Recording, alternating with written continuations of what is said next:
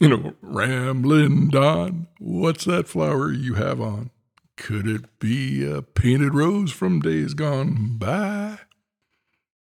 Hello, it's Yada Yada Yada and Krauts. Yanks and Krauts. Last Yanks week, and Krauts. Yanks and Krauts. Yanks and Krauts. Yanks and Krauts. Just internalize it. Can you say it one more time, I'm working please? on it. Yanks and Krauts. 10 points. I have to work very hard at saying that. Last week, we failed to get our podcast down to half an hour. We failed miserably because I just talked too much. Here we go. President Biden and Citizen Trump, he was designated that by one of his judges in one of the trials. I like it when you say Citizen Trump. I mean, it's the truth. We're just sticking to the facts, right? I'm okay with the honorific of calling a former president President Trump. It's troubling when they're both doing something that's in the news at the same time. Or troubling when they try to overturn the government. Yeah, troubling probably wasn't the right word. I was just speaking about the linguistics. It's, for instance, some networks refer to President Trump as President Trump and Biden as Biden, and to me that's confusing. It is. Because one person is acting in an official capacity and one isn't. Anyway, so a few days ago, President Biden and Citizen Trump visited the border. And according to competing media, they both went to the wrong parts of the border. How so? I mean, should they have gone to Arizona instead? That's it, exactly. Arizona apparently right now is the most active border. Oh, wow. And I thought Eagle Pass in Texas would be the neuralgic point on the border to Mexico. Okay. Anything else, Austin? Yeah, Trump went to Eagle Pass, pointed out that Biden was in Brownsville, Texas, insinuating that Brownsville, Texas was not the border crisis hotspot. Essentially, he was saying, I went to the right place. He's standing around with some sheriffs and local and the governor. Yeah, right. Essentially, Citizen Trump, who has no legal authority right now, no legal authority anywhere in the United States, was claiming that his photo op was better than President Biden's photo op. If you listen to the critique, that's essentially what it became. This claim was repeatedly on the Fox network that Biden was going to the wrong place. And that Trump's photo op was much, much better and more effective. And that basically leads us to the question, who has the longest nose? Okay. What's wrong with Brownsville? Well, Brownsville, nothing. It's not as busy as Eagle Pass. Okay. Eagle Pass apparently is a busier crossing. And I think it's because Eagle Pass sounds more American. Eagle Pass. I mean, if it was like America's Bald Eagle Pass. Anyway, I have a feeling that was, part of the reason that Trump chose that one. I don't know why Biden chose Brownsville. They're both fairly busy, border crossing areas. Anyway, so they both had a photo op of sorts. President Biden went to Brownsville, and the real issues. Here's the real issue. Citizen Trump made many false claims. You can call it lying repeatedly while he was at the border. And this, rambling. He was just rambling. It was a little weird to behold, a little hard to follow. But his claims were essentially such. He was claiming that Texas was an out-of-control war zone of illegal immigrants. And Texas authorities were, struggling to he was using invasion language. At the same time, he was saying that Texas was doing the best job. They had the best, most closed down border. It was a little weird. I mean, he was contradicting himself. So, on the one hand, he would go down one road about how terrible it was, and then he realized that, I'm supposed to be using Texas as a model, a role model for how to control the border. And I'm going to throw in a little side note. I think if we look at this upcoming election, we have to think about what it's going to be like, what's going to actually be going on. And, what do you mean? Well, you look at our various choices around the border. Texas right now is becoming a model of sort of a cruel response. Barbed wire in the water. They have containers in Eagle Pass along the river. So it's right. We'll talk about the containers. It's barely impossible to cross the border there. Well, so it's stupid to go there because but there's a level of cruelty. The dispute between the federal agents and the Texas National Guard and the Texas agents. They set up a whole camp for the National Guard. Well, no, it literally came down to people drowning that the federal agents could not rescue because of the barbed wire. So they wanted to remove the barbed wire so they could keep people from drowning. Let's just talk about a couple of things. I've been thinking about this for a while, and it never comes up. Trump's wall. I do not believe this concept of open borders. That's not really what it is, and I don't believe in that. I don't think we should have open borders. I think we need to have reasonable ways to control our borders and to manage immigration. And right now, there are certainly jobs to be filled, et cetera. The wall is proving to be ineffective and costly. No one really talks about it, but individuals and the traffickers in particular, they are cutting through the wall within minutes. There is a video of this. You can go online and you can see it. You can go to Home Depot or Harbor Freight. You can buy a grinder, put a metal blade on it, cut through one of those bollards in about 5 minutes or less. They use a pickup truck to just pull the bollard out of the way, and then 20 people go through. They push the bollard back down so it looks like it's okay. They come back with another truck a little while later. 20 more people go through. The wall is not working the way Trump imagines the wall is working. He actually claimed at one point that Texas was continuing to build his wall, and they aren't. You were mentioning it's shipping containers and barbed wire. And one more question. There are a lot of wall elements along the border, but isn't the vast majority of the border just a green border where there is no fence at all because it's desert, it's no man's land? I used to actually do this with my students when we were writing essays, and one of the topics that came up one year was the immigration. They were writing arguments for and against different policies. And you can go to Google Satellites and you can literally follow the border from one end to the other. And you can see where. So a couple of things. Trump did put up about 500 miles of his wall, but about 350 miles of it was replacing barbed wire. Now, to be fair, the barbed wire that he replaced was pretty ineffective. It was like 3 or 4 strand barbed wire you'd see around a cow field, and you can just kind of go through it. But you're right. If there's about 2,000 miles of border between the U.S. and Texas. Mexico. But that would be an interesting idea to set up a border between the U.S. and Texas.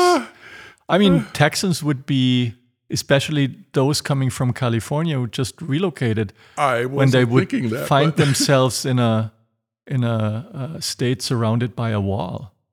Well, I misspoke, but every now and then Texas does suggest that they want to secede from the nation, and my response as a Californian is, how can I help? We airlift you out of Texas. I mean, can I contribute money somewhere?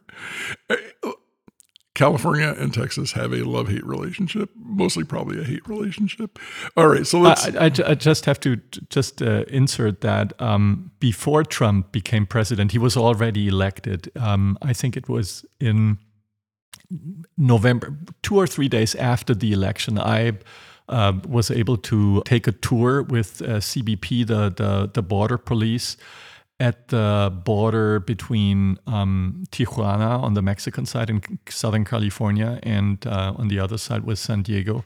And they took me on a border trip. And the border before Trump became president in 2016 I was surprised. And as you know, Germans are masters when it comes to building walls, especially the East Germans. They took me on a tour 10, 15 miles from the coast, California coast, from Pacific coast into California. And that was a very solid border. It consisted of 2 fences, one smaller fence, maybe like 9 or 10 feet high, and then a much higher 20, I guess it was 20 feet high, real hard to climb wall. And it was nearly, the CBP officers told me it's nearly impossible to get over or through that wall. But of course, The coyotes on the other side, they dug tunnels underneath the border, and they had warehouses where they would come out during night hours and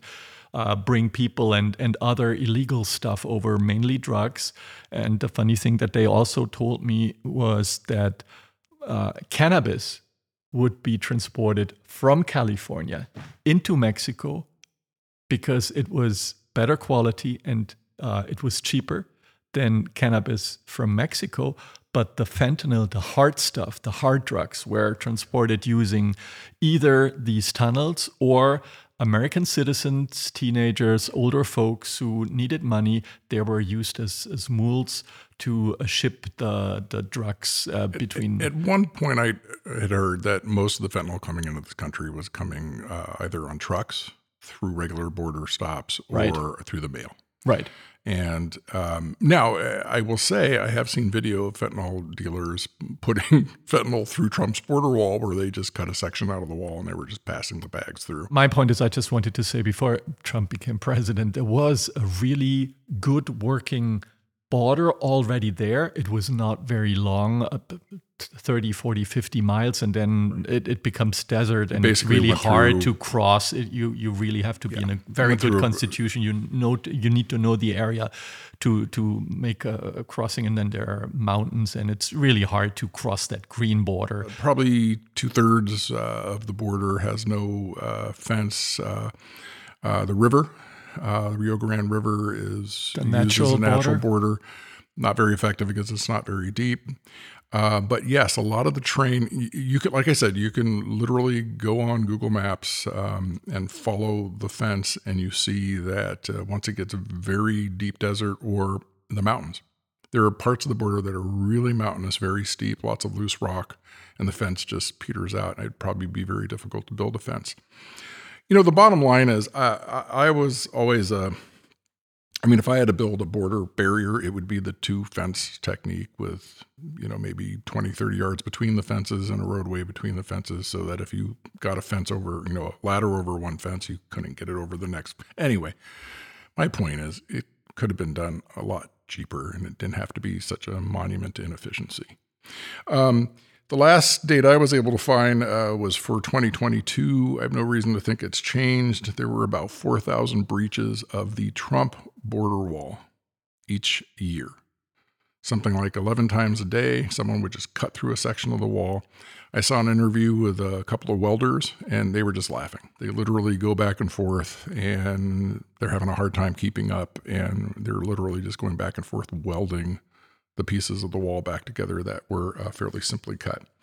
So anyway, in reality, the state of Texas that Trump was admiring, they've opted for the much cheaper, razor wire and shipping container technique to build a wall.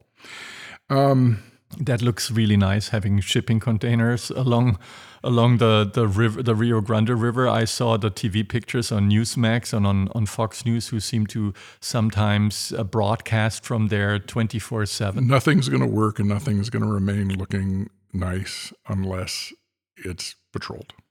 And that's actually one of the issues right now. And Biden, of course, is being criticized for not putting enough people on the wall. We'll talk about that in a second.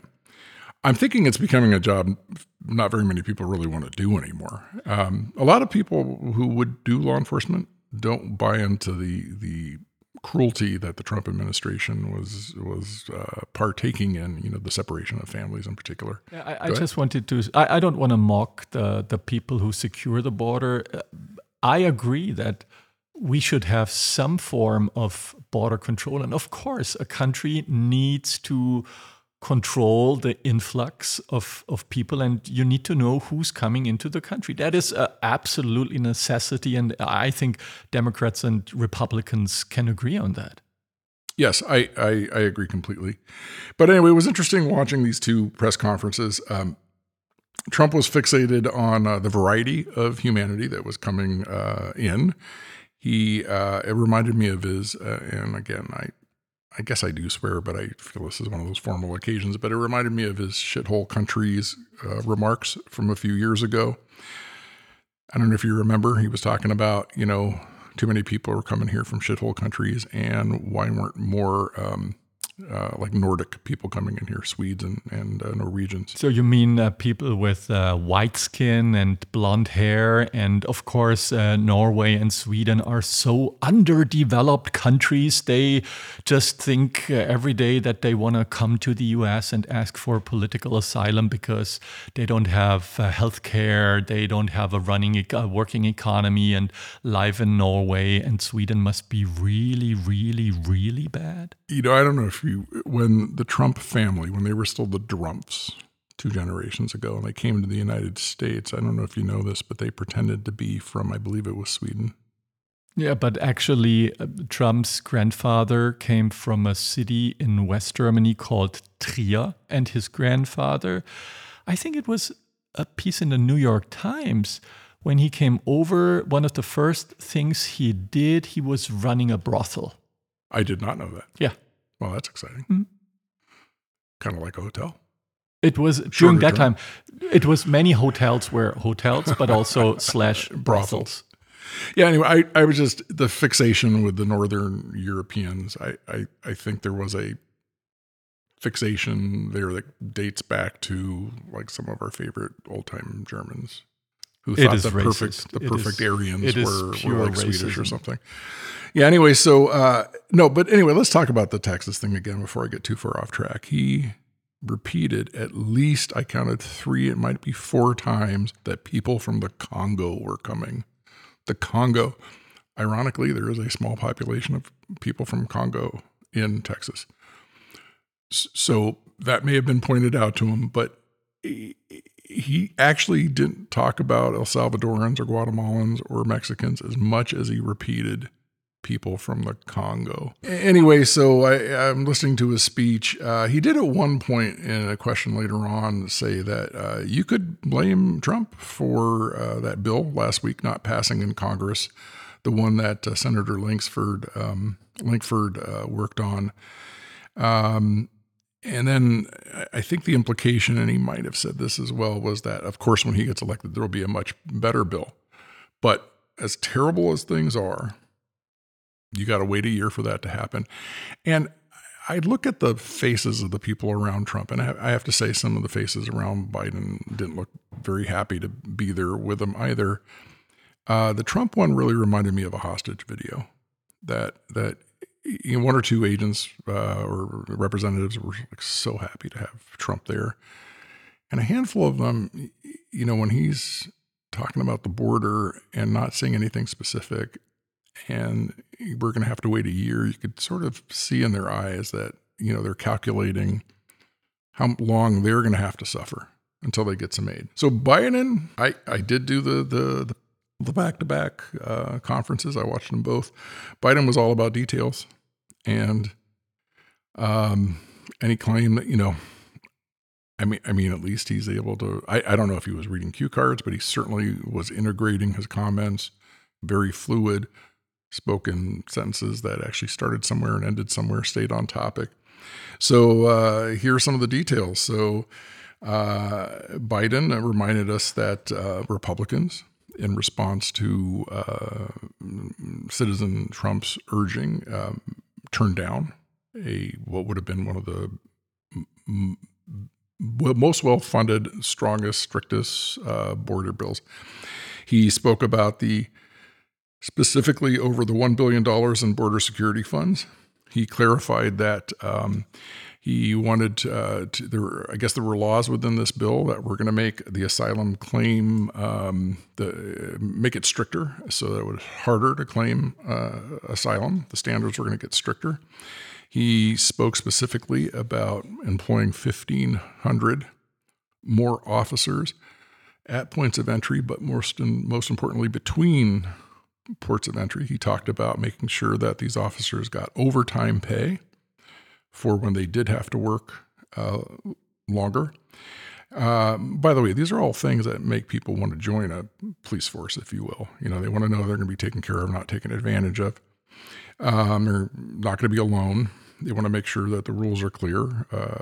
Otherwise, you'd have to be some sort of psycho to join a police department that had no guidance. Anyway, so more asylum judges, Right now, there's a backlog of people claiming asylum, and this is what Biden identified as one of the fundamental problems, is that if a person comes here and claims asylum, it might be 6-7 years before they actually get a hearing, which means they're effectively in the country. He wanted to get that down to a few weeks. Are they allowed to work during that time? Do they get a temporary I think they work might be permit? getting a temporary permit, but I also don't think it's a deterrent if they don't. Right? If people are here to, if they've crossed the border illegally and, they're going to And work what regardless. if somebody comes here, gets that temporary work permit, maybe starts a family or already has a family, sends his kids to school, they grow up with English, maybe they only know English or will speak English much better after the 7 years, and then a judge decides that they had to leave the country. Right, and we haven't completely solved the problem about what they call those kids the dreamers. Yeah. And by the way, having worked with a lot of dreamer kids when I was in LA, kids whose parents crossed the border illegally, but the children were born here. So they were American citizens. They were American citizens, and many, if not most of them, were really great kids. They were really, and by the way, overrepresented in our military. Latinos are overrepresented in the Marines and in the Army. So yeah, some really great kids, some of them very patriotic. Now someone's going to say, well, what about the gangbangers? Well, that's the other course. If you see your parents working their asses off and you don't think the system's going to be fair to you, you might as well join a gang. I would say the majority of the kids I worked with were not in gangs, and they were the types of kids you want to be citizens down the road. Anyway, so part of the bill, and Biden was speaking to this, was, they wanted to get the asylum process cleaned up with more judges. They wanted to get the hearings down to a few days or weeks, so that if you crossed illegally, you would be sent back very quickly if your claim of asylum was justified. Right, it's justified, then it's a different route. But yeah, and he sees that as a deterrent. You're not going to spend a lot of money with a coyote and work really hard to cross the border if you know you're going to be sent home within a few days. More equipment, more trucks, cameras, more X-ray machines, or actually they're kind of multi-scanner devices, X-ray, and I guess they do some other things to look for fentanyl at the truck stops. More importantly, in that conference, the thing I thought was most interesting was President Biden asked Citizen Trump to join him in asking Congress to pay to pass the legislation to pay for these changes. This is a truly bipartisan initiative. That's why the bipartisan South Texas Alliance of Cities endorsed it. Folks, I didn't get everything I wanted in that compromise bipartisan bill, but neither did anybody else. A compromise is part of the process. That's how democracy works. That's how it's supposed to work. Compromise is a very positive step on a critical issue for the country, all those issues for the country. And folks here in Brownsville and all along the border know that. We need to have their backs, your backs. I want the people to understand clearly what happened here. This bill was in the United States Senate. It was on its way to being passed. Then it was derailed by rank partisan politics. The U.S. Senate needs to reconsider this bill. And those senators who oppose it need to set politics aside and pass it on merits, not on whether it's going to benefit one party or benefit the other party. It's about whether it benefits the American people. It's what the American people deserve. The Speaker of the House needs to put this bill on the floor, because if he put it on the floor unrestricted, it would pass. The majority of Democrats and Republicans in both houses support this legislation, until someone came along and said, don't do that, it'll benefit the incumbent. That's a hell of a way to do business in America for such a serious problem. We need to act. It's time for the speakers and some of my Republican friends in Congress who are blocking this bill to show a little spine. Pass a bipartisan, remember, bipartisan. Conservative leaders supported this. Border security bill. Let's remember who we work for God's sake. We work for the American people. Let me end with this. I understand my predecessor's in Eagle Pass today. So here's what I would say to Mr. Trump. Instead of playing politics with this issue, instead of telling members of Congress to block this legislation, join me, or I'll join you in telling the Congress to pass this bipartisan border security bill. We can do it together. You know and I know it's the toughest, most efficient, most effective border security bill this country has ever seen. So instead of playing politics with the issue, why don't we just get together and get it done? Let's remember who the heck we work for. We work for the American people, not the Democratic Party, the Republican Party. We work for the American people. And let's remember who we are. We're the United States of America. No, I mean this. Think about this. There's nothing beyond our capacity. Nothing when we work together. And if all things we should be working together on is this, we have the formula to get it done. God bless you all, and may God protect our Border Patrol, and God protect our troops. It was one of the first things Biden did. Came into the office 3 years ago. One of the first things he did was try to get a border initiative passed.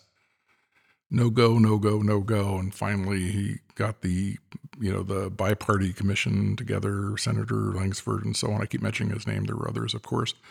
So this has not been something that he's ignored or just jumped onto lately. But as we can hear later in this episode, Austin, it's one thing to have ideas, to do something, to be very detailed, to know what you want to do.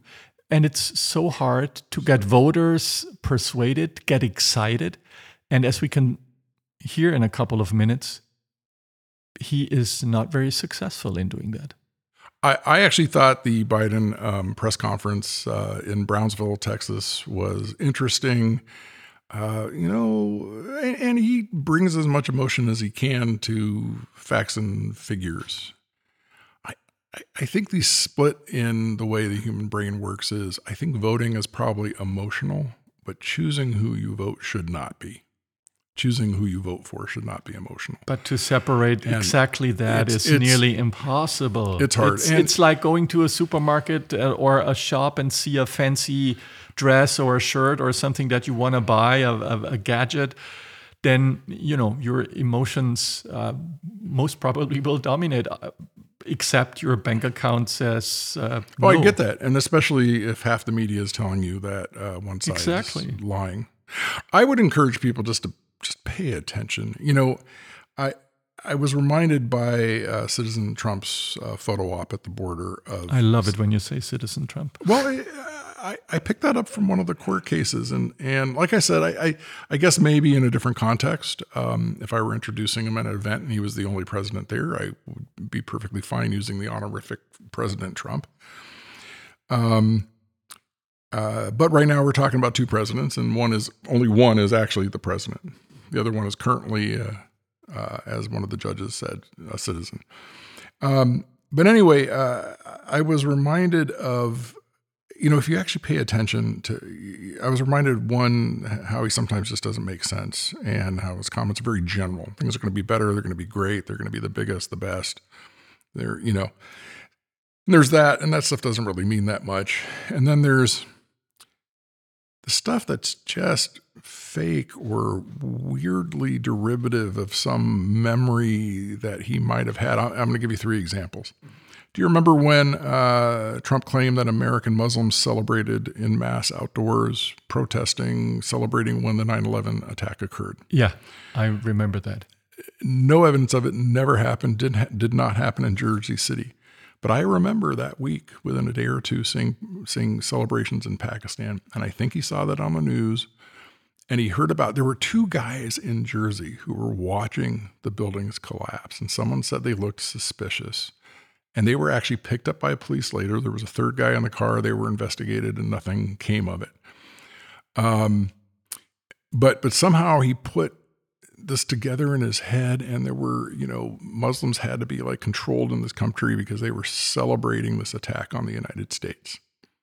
I saw it in Pakistan. I actually saw a little later on a demonstration in England, in London. Never happened in the United States. And then, do you remember when he claimed that thousands of remember when he claimed that thousands of illegal immigrants voted for Hillary? Yeah. That he lost the popular election because illegal immigrants voted for Hillary. Right. And he repeated that in 2020, of course. Yeah. Do you know where that story came from? Yeah. So the story, where it came from, he had a friend, a golfer, a professional German golfer. He had a friend of his who went to vote for Trump illegally while he was a German citizen.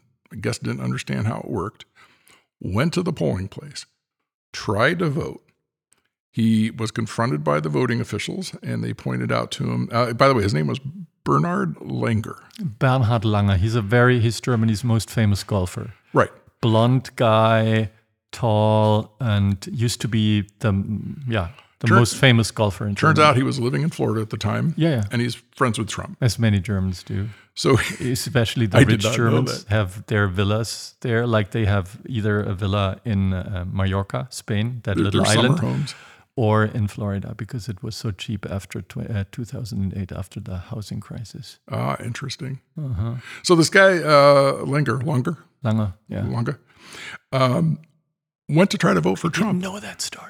He went to try to vote for Trump. Jeez. And he was turned away. He could have ended up in jail. I mean, that would have been a nice headline.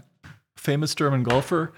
I only know jailed. of 2 people in Florida that actually went to jail for trying to vote illegally. Probably Republicans. No. Well, actually, the Republicans get caught. They don't go to jail.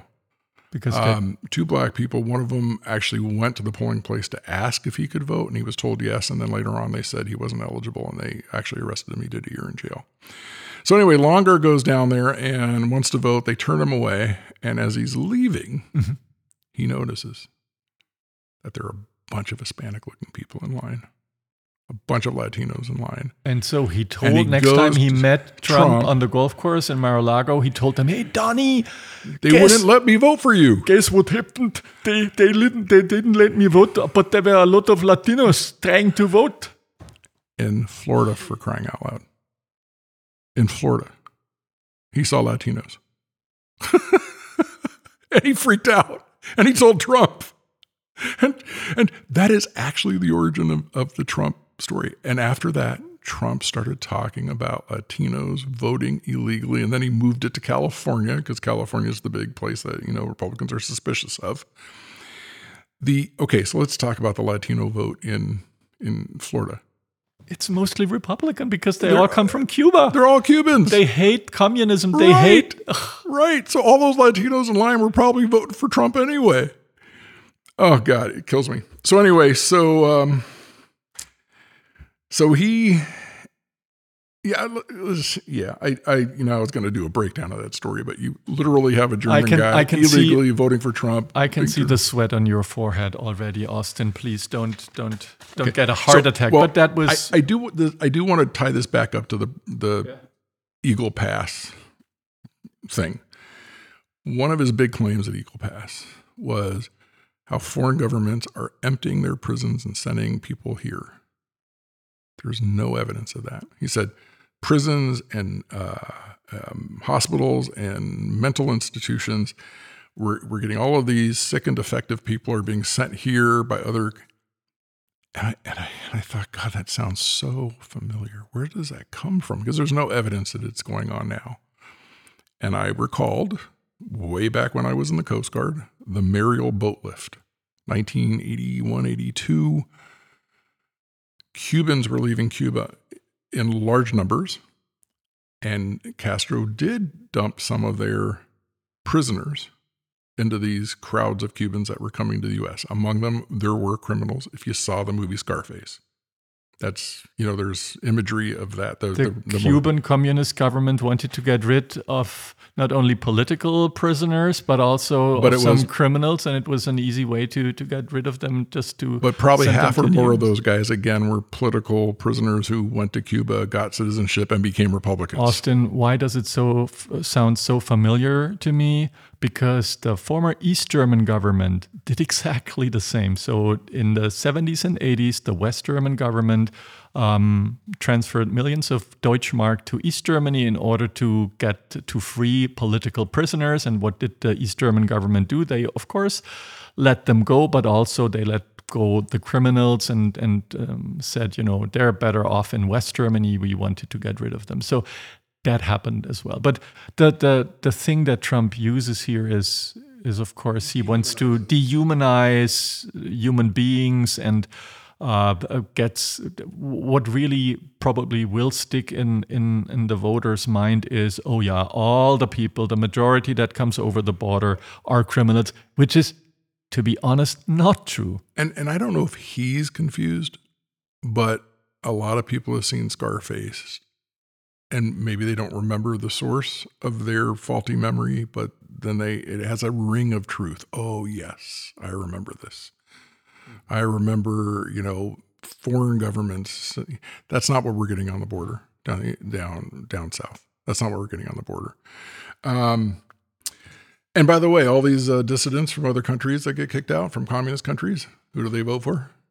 Of course, for the Republicans. Well, after they become citizens. Yeah. Right? At least it used to be like that. Yeah. In the past 20 years. The Cuban population in Florida tends to be really conservative. Yeah. And it's one of the reasons why we have to remember that the so-called Latino voter population, the Latinx voter population, is not uniform. That is so true. But Austin, that is one side of the medal, but we have to talk about some fresh numbers. What do you want to talk about? That just came in for Biden and Trump, and they are probably very shocking for the Democrats. In the latest poll from the New York Times and Siena College, President Biden is facing some really tough challenges within his own ranks and a general unease about where the country is headed. This all comes at a time when he's trailing behind Donald J. Trump, right as their face-off in the general election starts to heat up. With the November election only 8 months away, Biden's support, and this is really important, Biden's support stands at 43%, 43, while Trump leads, according to the New York Times, with 48% among registered voters. I saw those numbers, and I kind of don't know what to say. Like a quarter of voters feel the country's on the right track, only a quarter. And I guess, I heard a conservative pundit last night pressing a more liberal person saying, are you better off today than you were 4 years ago? And that's not exactly the right question. I mean, that question, I would say probably yes, for some intangible reasons, as well as, I feel relatively secure in the economy. But I think the real question is, what do we think the party in office is going to do next? Like the next party in office, what are they going to do? What are they going to accomplish? What are they going to create? And I think you have to kind of look at it as a party thing. But yes, I was disturbed at how low Biden's numbers were. A significant number of people feel that Biden's policies have been harmful. And I don't see that. I'm trying to figure out where that is. I guess some of them are talking about the border. They feel like he hasn't done enough. I have a feeling that without straightening out what's happening with immigration law and funding, you're not going to get the Border Patrol agents you need to cover the gaps in the border. They're just overwhelmed. And but anyway, they see the border as a crisis, as a problem that's not getting better. I don't see it. I mean, Biden's not behind some of the social policies that they're worried about. I guess some of them are complaining about some of his energy policies. The reality is he's gotten more programs started and going, road building, bridges, infrastructure, even sustainable energy. A lot of that stuff is already translating into jobs. Anyway, I don't see it. I talked to an analyst of the Fed here in California the other day, and I asked him about the economy. And he said the economy is in a very good shape. Unemployment rate is super low. And private households, people still have money in their bank accounts, and they're doing fairly well. But the perception of how the economy is doing is very, very bad. I also found interesting, Austin, according to this New York Times article, there are signals here that Biden needs to pay attention to, especially with key groups within the Democratic coalition, like women. African Americans and Latino voters. Trump, on the other hand, seems to have a tighter grip on his party, even with the primary contest still in play. Yeah, I think you're talking about there's been a slight shift of women toward Trump. I don't think it's a large number, but who are these women who think another Trump administration is going to make things better? That, more Supreme Court cases like the ones that have essentially eliminated choice abortions, even when needed in much of the country. But IVF. but that doesn't seem to resonate. I know. I don't entirely get it, and I think another split was between older and younger voters. Again, I don't. Now, I would say in this category, I don't know what younger voters they're polling or how they're polling them. I do think there's a great apathy. I mean, I see that with my own teenagers who really just aren't interested. But I also don't know how you poll that group. I don't know how you tear them away from whatever they're doing on their phone. I know they're not watching TV. I mean, the New York Times said there is the strongest resistance is coming from younger voters. And what do they mean with younger voters? They mean people below 45. Oh, yeah. So not necessarily. I was going to say college kids. I don't know who reads the paper or watches TV anymore, but that's also true. I know a lot of 35-year-olds. That Biden has a problem to activate his base, and I think that's very clear. And Trump's stronghold over his base is evident. Austin, according to that poll, retaining 97% of his 2020 voters. He retains 97% of them, with almost none shifting to Biden. And in contrast, Biden holds on to 83% of his 2020 voters, but 10% are now swinging towards Trump. And I think it's a clear sign of the shifting dynamics as we inch closer to Election Day. You're succeeding in making me very worried. I kind of don't know where to go with this.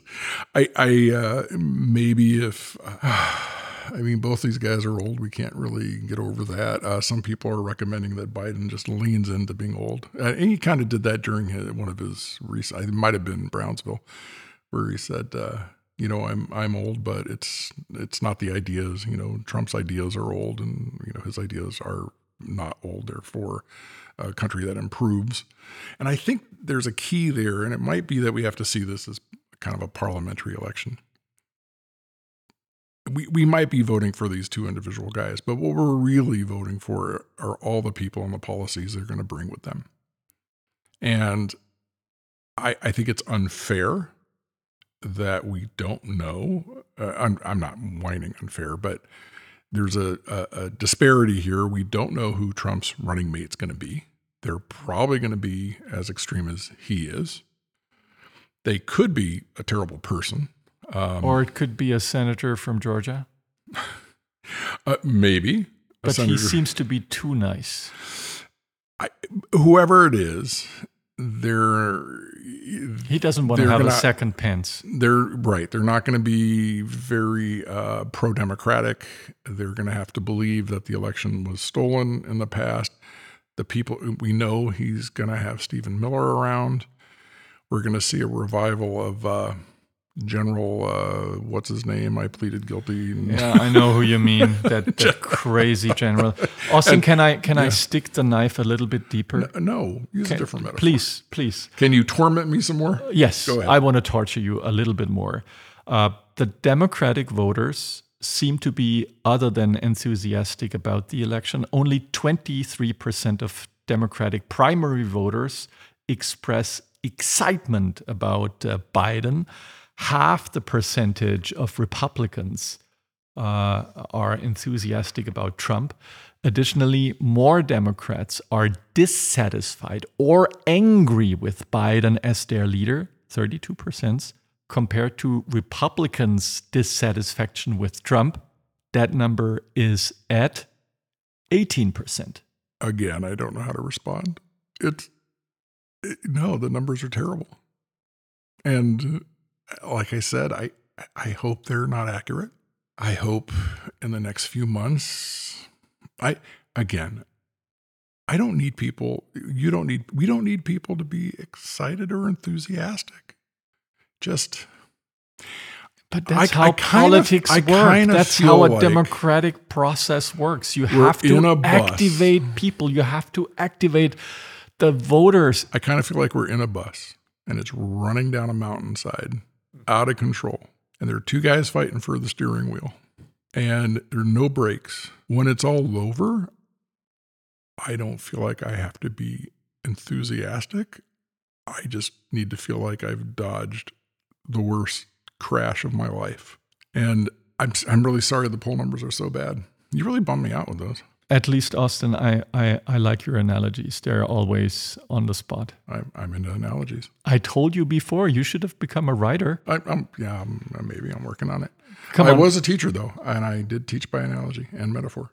So despite these trends, Austin, the election remains unpredictable, especially with Trump facing legal challenges in the next few weeks. Let's see, including 4 indictments, 91 felony counts, and an upcoming criminal trial in the New York State Supreme Court.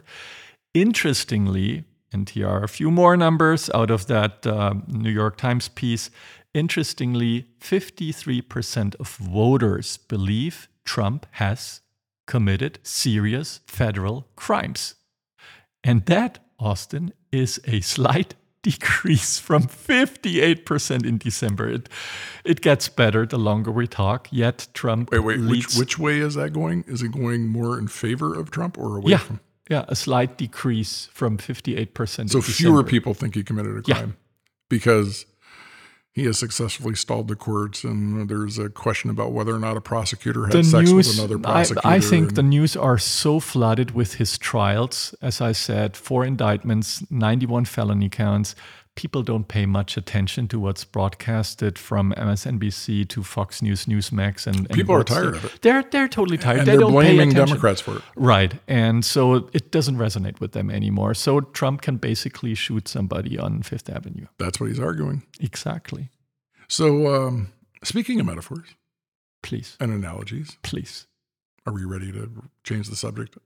We should, and we should come to an end. Yeah, you just bummed me out so much. I know. I'm sorry that I ruined your day. We saw a movie. We went to see a movie last night. Yes, we went to a movie theater here in San Rafael, and we saw a movie that is based on a book. The book is called Origin. It's a non-fictional book. The book is called Caste. Caste, sorry. The book is called Caste by Isabel Wilkerson. Caste, the Origin of Our Discontents. And the film is Origin. And by the way, Origin. It'll come out on Netflix, Origin, I think. Not Origins. Yeah. Is it coming out on Netflix soon? I think, yeah. Netflix produced it. The director, how do you pronounce her name again? I think DuVernay? It's Ava DuVernay. DuVernay. I saw an interview with her. She flat out said she was not trying to make money for any big corporations. So the movie is coming out with almost no advertising. She has done some press stuff, been on some talk shows. Would you agree people should see this movie? Absolutely. Yeah, I think it should become part of our cultural understanding. It should become part in schools, I think. Except for Florida. They can't do it in Florida. It's illegal in Florida. Yeah, of course. But no, that movie should be shown in 10th or 11th grade because it is a very touching movie. It's very hard to digest, but every minute is worth. I'm trying not to say too much about the film, but I agree. If I were still teaching, I would find a way to get this book and this film into the classroom, maybe the book in excerpts. By the way, if you look at the book looks big. About 100 pages of it are notes, sources, citations. So it's a fairly quick 400-page read. She basically is looking at the thesis that what we call racism is actually rooted in a caste system.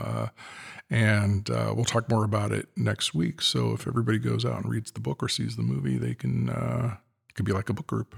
Absolutely. I do not agree with her thesis in every point, but I think it's pretty well written. It's a pretty compelling thesis. And yeah, we should talk about If nothing else, it's an education about what's gone on in the world that, the stuff that people just don't talk about. And it gives you so much background about our societies in the Western world. It's a great movie, and it most certainly I just started the book. I haven't finished it yet. So if you got a book group, recommend it for your book group. Movie night, it is not light. I don't think this is a date movie. No. Date night, no. No, it is definitely not. Yeah.